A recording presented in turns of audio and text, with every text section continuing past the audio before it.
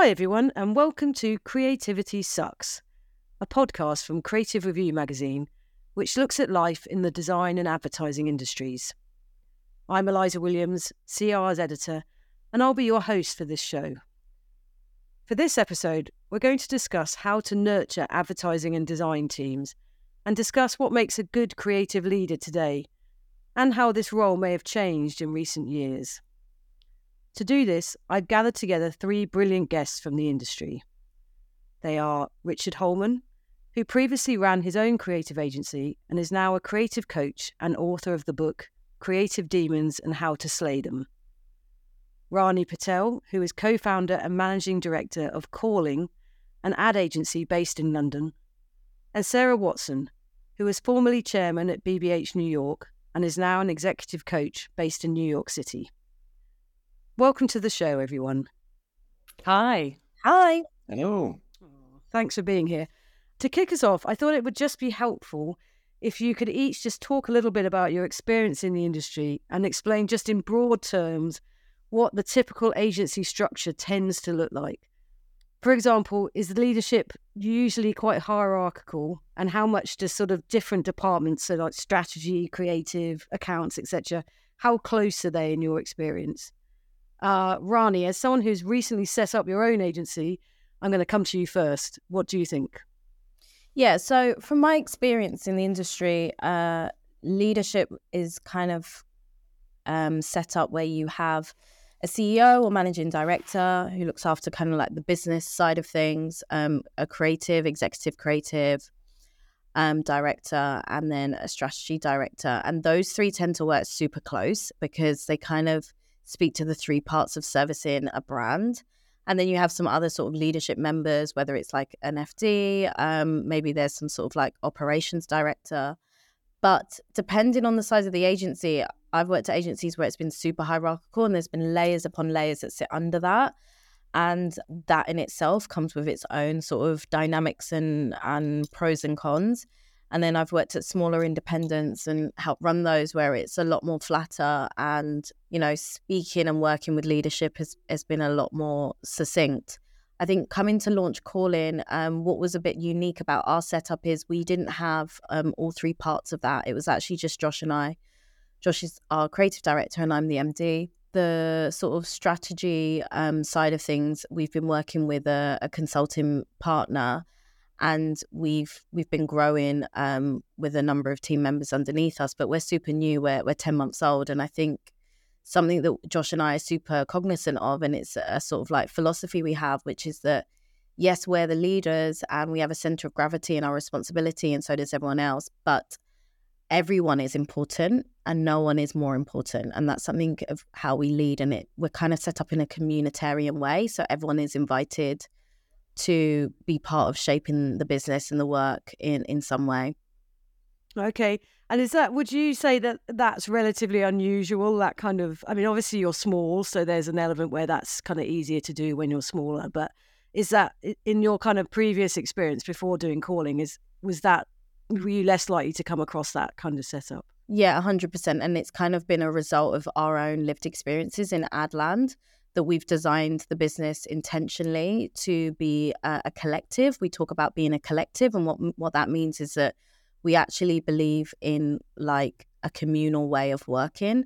So everyone is responsible, has a shared responsibility on solving the problems, and no one is limited by their job titles. What we find in typical traditional ad agencies and ad agencies of yesterday, essentially, is that those different departments comes with division. And with that comes a lack of like togetherness, and that comes with a myriad of, I guess, issues that, you know, we can go on to unpack, I'm sure, later on. But when we think about like nurturing, developing teams, it can be quite problematic and unhealthy. Yes. Okay, you've given us a brilliant start here where there's loads of things we can already get stuck into. But before we do, Sarah, how much of what Rani said sounds familiar to you? Well, what came up for me as Rani was speaking is that, and it's so interesting given that, you know, obviously she's starting an agency and having to really take on these questions, because I think in a way, how you structure this, whose voice is allowed into the creative conversation is your agency. I mean, really, in a way, this is where the philosophy of the agency most comes to bear.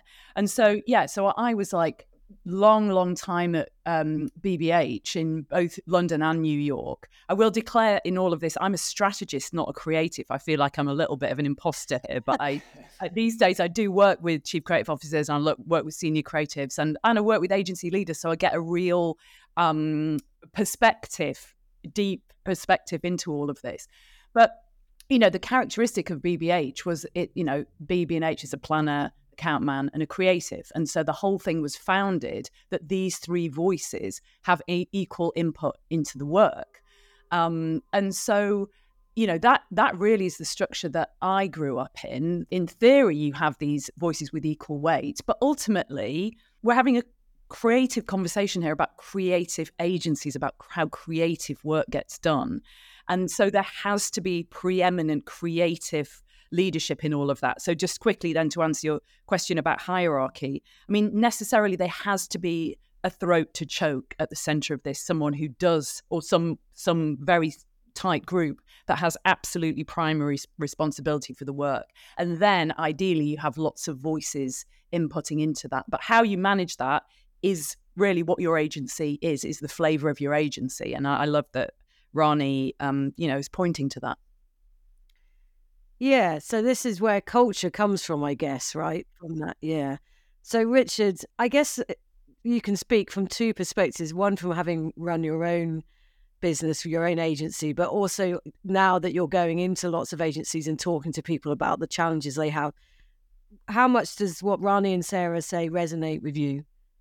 Yeah, quite a bit. I think it's interesting that Sarah came from that quite traditional background, and Rani is setting something up just now in a different way to the way that maybe agencies worked in the past.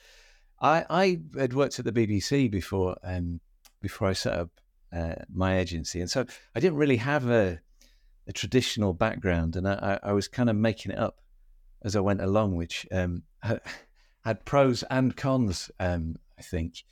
But naturally, one of the things we fell into was an approach that was kind of less siloed, I guess you'd say. It felt more collective and fluid. And as the creative director, I would deliberately mix teams up and mix disciplines up, because I found that was the most fruitful way of making original work, and that was something that I really enjoyed doing, that maybe I wouldn't have been able to do in a larger or more traditional setup. Yeah, that's interesting. I feel like that. When are we talking here? What period of time? It was just at the end of the 90s that we began, and then it was the next sort of 13, 14 years. Yeah, because that feels quite almost the way people might talk about things now, whereas was that unusual at that time? I think it was fairly unusual, but as I say, I was quite young, quite gung-ho, and I didn't really know what I was doing, so it was more born out of necessity. I began on my own and brought together the most sort of interesting minds that I was aware of who were available at any one time, and that sort of was the foundation, really. Yeah. Okay, and then just sticking with the past as we've kind of gone there. I've never worked in advertising. I've just written about the end result of it a lot. So all of this world is familiar, and yet I've never actually experienced it directly. But one thing that gets talked about a lot of from the kind of period of the 90s, but I would say going back even further into the 80s, is this idea of the creative director being kind of a slightly godlike figure who sits in their own office and terrifies all the teams below them who go in to show their work and get it thrown back in their faces, and then they work harder. But the impression I've been sort of given at times is that this, while unpleasant, is what creates the great work that you've seen in the past. I just wonder, I mean, there's names of people I can think of who are known for this reputation. And I just wonder how true is that? And also, does that exist now? Is that sort of rock star figure still part of the industry? Richard, I'll stick with you first, just because we were talking about the past then, but then goes to the others. Well, over the past few years, I've done quite a lot of exploration of, the neuroscience of creativity, and I think creativity is a state of mind, and a brain in a fearful state or an anxious state is a long way from a brain in a creative state. So, I think it's a really unfortunate stereotype, and it's really unfortunate behaviour if that behaviour still kind of exists. So I think somebody once said, and I thought this was great, that a good creative leader is tough on work and kind to people, and for me, I think that's a really nice way of putting it. As the creative leader, you have to be ruthless in pursuing an idea with a single-mindedness, in making sure that the work you do feels different and it's got a reason for being. But you've got to be able to take people with you on that journey, and you have to support them, and you have to trust and allow people the space that they need to come up with ideas. So I think that way of thinking about it, to me, is quite a helpful way for people contemplating creative leadership. Yes, totally. Sarah, does the rockstar strategist exist? And do you still see these figures now, or is that something of a stereotype that's gone? I will keep this conversation to creatives, actually, because so what Richard's saying, is fundamentally true. A nervous system in panic mode, in survival mode, cannot be generative and creative. So that is a fundamental truism. And obviously the answer that I would love to give you here is that, yes, the old asshole creative director, of which I have worked with many, God love them, that's an old-fashioned stereotype and that's dead. But I want to bring a bit of a nuance to what I'm really living at the moment, I think, in this conversation. And I will just declare, I do it primarily in an American context here. And I wonder that there might be a brutality potentially to just because of the sheer scale of the American market. But I think it's probably not that dissimilar in Europe, but which is that the need for absolutely incisive, fearless, creative leadership is more required, more necessary than ever. And I do slightly feel that we have slightly lost a bit of a generation of creative leaders during COVID, just because the container where you get to learn to really lead and to really hear what a client needs and hear, and feel how you do that very delicate dance between what is creative and what is the client's requirement. Very, very, very skilled dance to be able to do that thing. I think that, the container that enables you to learn how to lead that process, it just got shot. We were all in survival mode. We were all scattered to the four corners. And, and a lot of creatives, I do think, went freelance. And I think what we're feeling now in the industry is a slight lack of muscularity,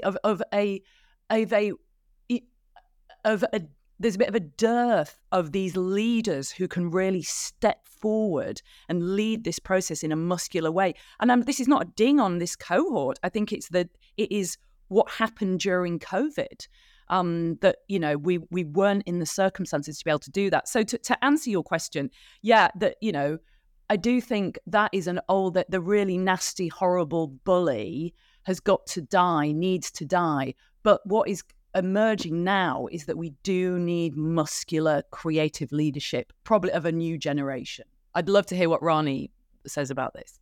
Yeah, I love the quote that Richard just shared, or be tough on the work and kind to the people. So that archetype of creative director, has been celebrated in the industry, Josh and I do not subscribe to that. And actually, when I look back at observing some creative leaders like that, I actually think that has contributed to some of the mental health issues that we have in the industry, and is essentially an abusive environment in which people are required to explore a level of vulnerability and develop some creativity. But it's such a, you're in survival mode, as Sarah said, and it's not a safe dynamic.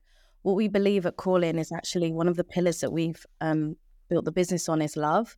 And when Josh and I were reflecting on the industry and the type of business we wanted, a lot of the time creative has been made for the industry. Sometimes it can be like a bit of a vanity show versus for the consumer. And it's been driven by this idea around competitiveness, wanting to get one up on another agency or another brand. But for us, if we start from a place of love, because with competitiveness, you're never satisfied. You go one up, but then you're always trying to go a next one up. You're never satisfied. But if you create from a place of love, that is abundant and that is expansive. And what that means is you're generating from a place of positivity, which is safety. So we create a loving space for our team to explore and self-identify with the work and be vulnerable. But also the output, the produce is love. And that transcends all of us as creators, the brand, the agency, and touches like the consumers and the communities, and actually transcends time and space when we no longer exist. So for us, philosophically, because we're a business that's also centered around spirituality and anthropology, like philosophically, we start from a place of love, and that quickly eradicates those types of personas, behaviors, archetypes existing in our business. And I don't have much to say about those that sit in other agencies because that's not my business. I think that's really interesting. Just in sort of practical terms, can you talk a bit more about how you create that environment? Just because, it sounds brilliant, but I always wonder how these things actually are sort of constructed in sort of real terms. Like how do you make that how do you make people feel safe to share ideas? It definitely starts from the top down. So Josh and I, people see that in the partnership in terms of the way that we're super respectful of one another. There's togetherness in the leadership that we have. And I think sometimes in some of these older ad agencies, you see leadership, but it also comes with their own divisions and competitiveness. The other pillar that the business is built upon and value is truth.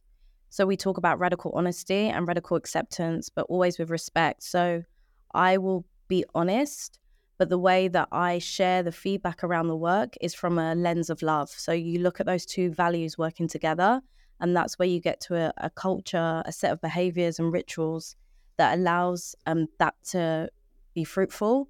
We try to eradicate some of these behaviors that come as a byproduct of just like ad land, and some of those archetypes existing at a leadership level, such as like passive aggressiveness or bias, fear, intimidation, manipulation. When you have a business that's built on truth and love, it's hard for those things to exist. No, I totally see that. It sounds it sounds great, to be honest. I'm wondering, Richard, when in a kind of in your coaching sort of mode, how much do you sort of see the way the sort of more toxic examples have affected people? And do you see things like Rani's example happening very much? Yeah, I haven't come across too many examples yet of what Rani's doing, but it sounds great. The sort of the outcome I sometimes find is people whose confidence is a bit shot, or who are burnt out, and two of the main requirements for want to feel successful creatively are a degree of confidence. Self-doubt never really goes away, but too much self-doubt is paralyzing. So that's something that I've seen. Also, when where creativity depends upon input, and so often when people are overworked, it's just generating more and more stuff, and I sometimes feel like organizations and creative leadership overlook the importance of topping people up with stuff, creating space for people to absorb culture and new experiences and all the stuff which ultimately will lead to a greater breadth of ideas. So those are two things that I come across sometimes that I think are an unfortunate consequence of a system that's not working as well as it could. Yeah, completely. And I think that your point there about the amount of things that people are supposed to produce in the time, I mean, everything just seems squeezed. I mean, Sarah, is that something you see? I'm guessing it is something you see, but is that a challenge that you think a lot of leaders are wrestling with, the sheer amount of things they need to achieve? I mean, this is the question of our age. I think that's probably the conversation that I have with most of my clients most days in some form or of another, which is what I'm being asked to do is impossible. There is no way through it. There is so much, I'm being asked to do so much more, and I'm being asked to cut my team. And it's absolutely overwhelming. And I think, I think this is the great challenge of our age. How do I find inner resources? How do I dig deep and come from a slightly deeper place in this conversation? And actually meet this with a sort of a spirit of creativity. So I think that this is, welcome to 2023, I think, and beyond. This is where we're at. Yeah. So what do you say when people are saying this? I mean, I'm guessing a certain amount of your role and maybe Richard, yours too, to some extent, is a kind of listening role that you're allowing people to share these feelings. But do you have sort of strategies that you can advise creative leaders to try to, in order to not, because I'm guessing some of the toxic behavior that we've talked about, just to maybe introduce a tiny bit of sympathy, comes from people being under such a lot of pressure themselves and that they pass that on. It really does. Yeah. Yeah. I mean, I think that the lens through which I see all of this is that human beings were built for complexity. If you think about the way that humanity exists throughout the world and all the different circumstances that humans survive in, we're so adaptable and so creative. And there is always more. We always have more resources in any moment than we're using in that moment. But we do have to breathe and stop and find that deeper place in ourselves. So ultimately, I mean, that is what I'm doing with people. What more is there? And this isn't about doing more. This is not about trying harder. It's many cases, it's about doing less. What can I let go of? What am I resisting here? What is the bigger context that is going to guide me through this? Yeah, no, totally. It's sort of what it sounds like you're saying is about sort of kind of prioritizing, but also just allowing the time to step back and actually think, potentially. Yes, I'm sure Richard will have a perspective on that. Yeah, one thing that I often do with people that I'm working with that I find a really good exercise is to ask them to collect 5 or 10 pieces of work that they've not made that they really like or are inspired by, and these needn't necessarily be advertising or design. They could be they could be art or movies or books or this kind of thing, and it forces them to look outwards, out of the sort of the narrow parallel lines of their day job, and then in deconstructing that work and really thinking about why it resonates with them, often you arrive at a kind of personal creative manifesto, a series of creative values which can be used in the workplace but are aligned with who they are as human beings.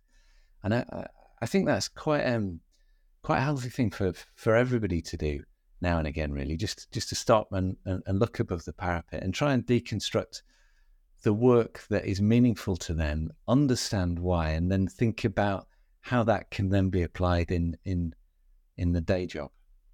Yeah, no, that's interesting. It's sort of almost finding their own unique creative philosophy or something. Would be that? Yeah, and so it's recognizing everybody's individual experience and nature, and valuing that. So they're not sort of just, tools as cogs as part of the machine that can be replaced, but it's very much grounded in their own sort of center of gravity, if you like. Yeah, no, totally. Rani, I'm interested to hear your experience of this, because I haven't set up my own business, but I can only imagine that the first year of that is insanely intense in terms of juggling so many things at once, and then obviously being a leader. And it sounds like you and Josh have talked about that a lot from the leadership perspective. But how are you managing that, the juggle, and allowing that time to reflect? Are you able to make space for that?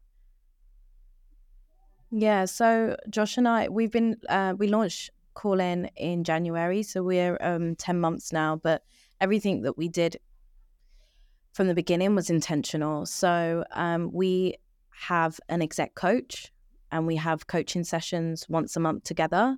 So I guess that is a therapeutic space to have time to pause and reflect. We're a very introspective business, and we try our best to constantly be present and have a level of self-awareness. But we also weekly, I guess leadership teams get into this habit of having these sort of leadership meetings, and they talk about the stuff, the hygiene of running a business. We have that at the beginning of the week, but midweek we have what we call is our wellness check-in. So Josh and I do not talk about the practicalities of running the business, like pipeline, or make sure you email that client, or did so-and-so's holiday get booked in. Is actually a wellness moment to check in and look at the overall wellness of ourselves individually as leaders, but also assess the wellness of the team and then the wellness of our clients.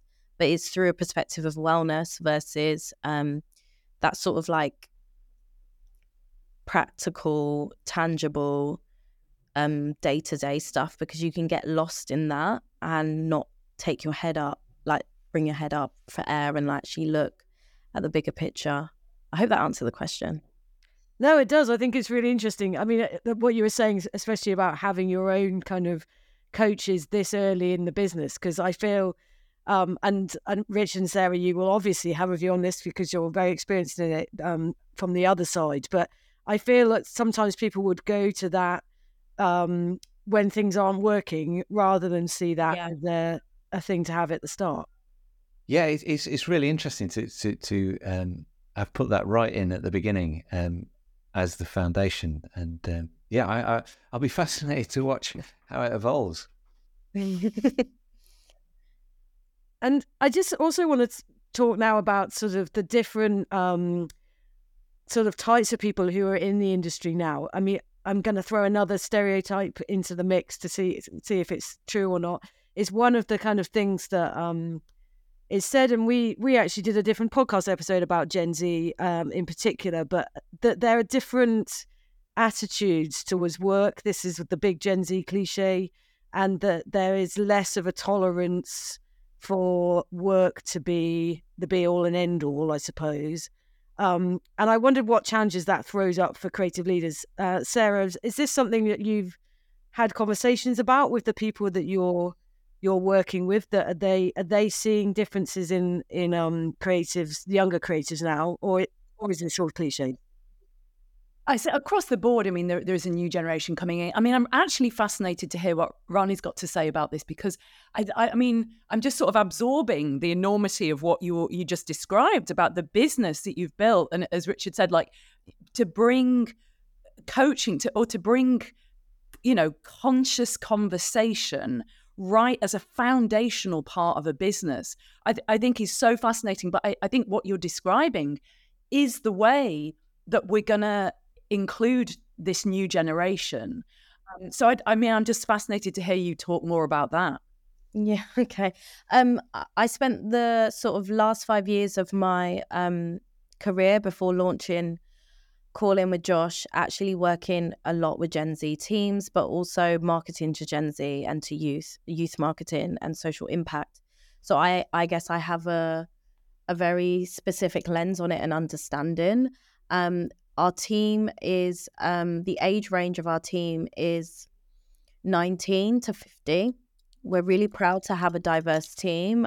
We're diverse in terms of gender, ethnicity, sexual orientation, and neurodivergence. But for us, we Josh and I believe that the older generation are really important and valuable to our industry, but we need to continue to invite the younger generation, because in the difference of that is where the innovation happens, because you get to an interesting place of discourse, which is a separate conversation. But how do we design a business that includes all those generations? So there's about 3 generations under one studio currently at Call-In. And a lot of it is listening and observing other people, their lifestyles. We are super conscious. So we are constantly having conscious conversations around our table as a team. And we, unlike older ad agencies, we don't believe that work is everything. We believe that work is part of our individual call-in. And when we're interviewing individuals, we actually ask them what is their call-in. And we don't mean in the industry. We want to know why are you here? What do you believe your contribution is to humanity? That way we get to understand who they are as people, not just as people coming to do the strategy role or the creative role. And I think that's really important. Because of that, we work with respect for boundaries. So an example of one of the policies that I have in the team is that communication happens between 8 a.m. and 8:30. So that means you can send an email, you can WhatsApp. And this is something we talk to our clients about between those hours, right? You can make phone calls. If you choose to work in outside of those hours, then things need to be scheduled. No WhatsApp should be sent. Like, we're not chatting in the WhatsApp group past that. And that's like a way that we're, I guess, a younger generation want to work versus the older generations. Like the boomers, it was all about work, work, work and being successful. Millennials were constantly trying to prove themselves. And I think what we have with Gen Z is that they're like, I am multifaceted, I am fluid. So my job is one part of my identity, but so is going to, certain events on the weekend, or being part of this community on a Thursday, having like a gym group that I'm part of, or having my spirituality or my religion is also part of my family, a part of that. And we need to really, as I guess leaders, be cognizant of that, so that people can have the best, I guess, lived experience, and work be part of that. Yeah, no, I think it's really interesting, and I think you definitely speak to what I've heard about what the desire is from that generation. That it's not it's not a lack of interest in working at all. It's just a working in a different way. And Richard, I'm interested to know from your sort of the coaching side and from what you're seeing from the companies that you go into. Is that do you recognise what Rani's saying there in terms of what younger generations want? And also, I suppose the flip side of that, are you hearing that the older leaders are struggling with this at all? I suppose, the first thing I'd want to say is that from a creative point of view, I really validate that approach, because I think that allowing people to have diverse strands of interest and activities within their lives is bound to lead to ultimately better creative ideas. And one of the things I come across have come across in the past is people who've just directed their creativity at the day job, and it's left them feeling quite hollow and empty, particularly after a bad run on a difficult project with difficult clients. And I think there is a wider awareness of some of the things that we're talking about, but I think in practice, organizations move really quite slowly, and I think I hear the right things, and I'm starting to see them, but I think there's still more to be done. Yeah, I think so. And I think it is interesting and maybe important to point out that, I mean, Rani, in a way, it really sounds like you're making a very conscious and thoughtful approach to starting. I wonder how easy it is if you're within an organisation, especially if that's a large organisation that's maybe existed for a long time, Like how easy is it to turn a ship round or to change a direction when you're part of something like BBH, Sarah, that's existed for a long, long time before you might be joining? Are the opportunities there in those organisations to make those changes, or does it entirely depend on the different cultures? I think I would say the word leadership here. I mean, so much is possible when leaders commit, and people resist change that comes at them in the wrong way. People's bodies, I mean, to come back to Richard's original point, people's bodies go into survival mode where there is something coming at them that they haven't accepted or understood, or that hasn't really landed in the right way.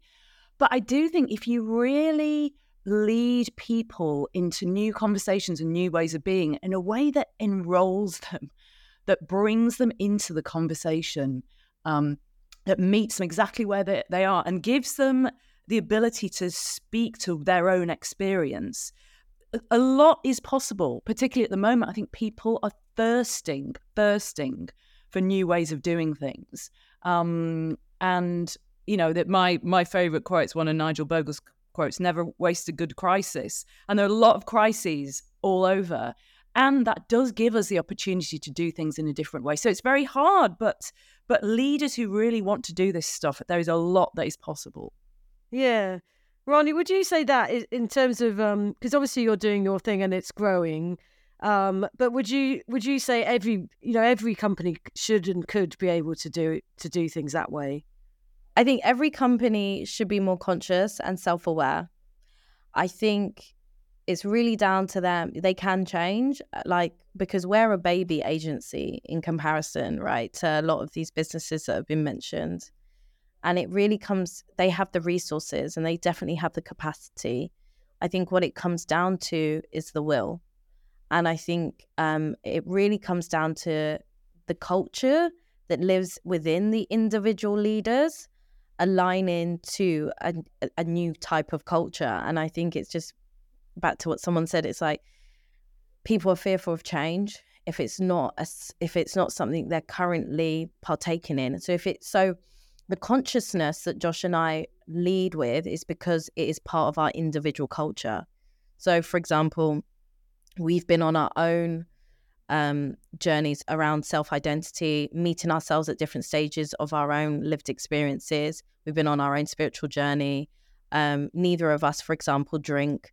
Loads of these things, like Josh has been in and out of therapy. I'm in therapy. Like, we've been on our own journey, so that when you see the type of business that we're forming, as if you know us, if you meet us as individuals and then you hear about our business, there's no surprise, because I think the businesses that we create and lead are direct mirrors to who we are. So I think the bigger question is, if businesses need to be more conscious, have wellness at the center of it, and all these things that we've been talking about, why aren't they happening in these established businesses? Look at the leadership. Yeah. No, I totally see that. It's interesting. It's really interesting. I mean, just to finish, I suppose, would you say that the commercial creative industries is a good this is to all of you, are a good industry to join? I mean, because Rani, what you're describing, it sounds like you're working really hard to make it a good environment for your staff. But do you think, as a general rule, it's a good space to be in? I'll come to you first, Rani, as I just mentioned you then. I think the sector is a beautiful and a brutal space to be in. It's incredible, it's really beautiful because we get to essentially develop ideas in our minds and allow them to manifest in front of our eyes. And not everyone gets to do that as part of a day job. And that is such a blessing and that is such a privilege. And we get paid very fairly for it. And we get lots of perks and benefits and security as a result of that.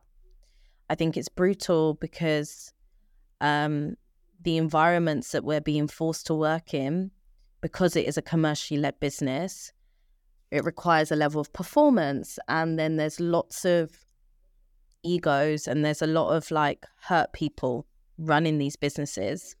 That's where it can be very brutal. The working hours and the conditions mentally can be really, really painful, and a lot of people leave the industry quite damaged.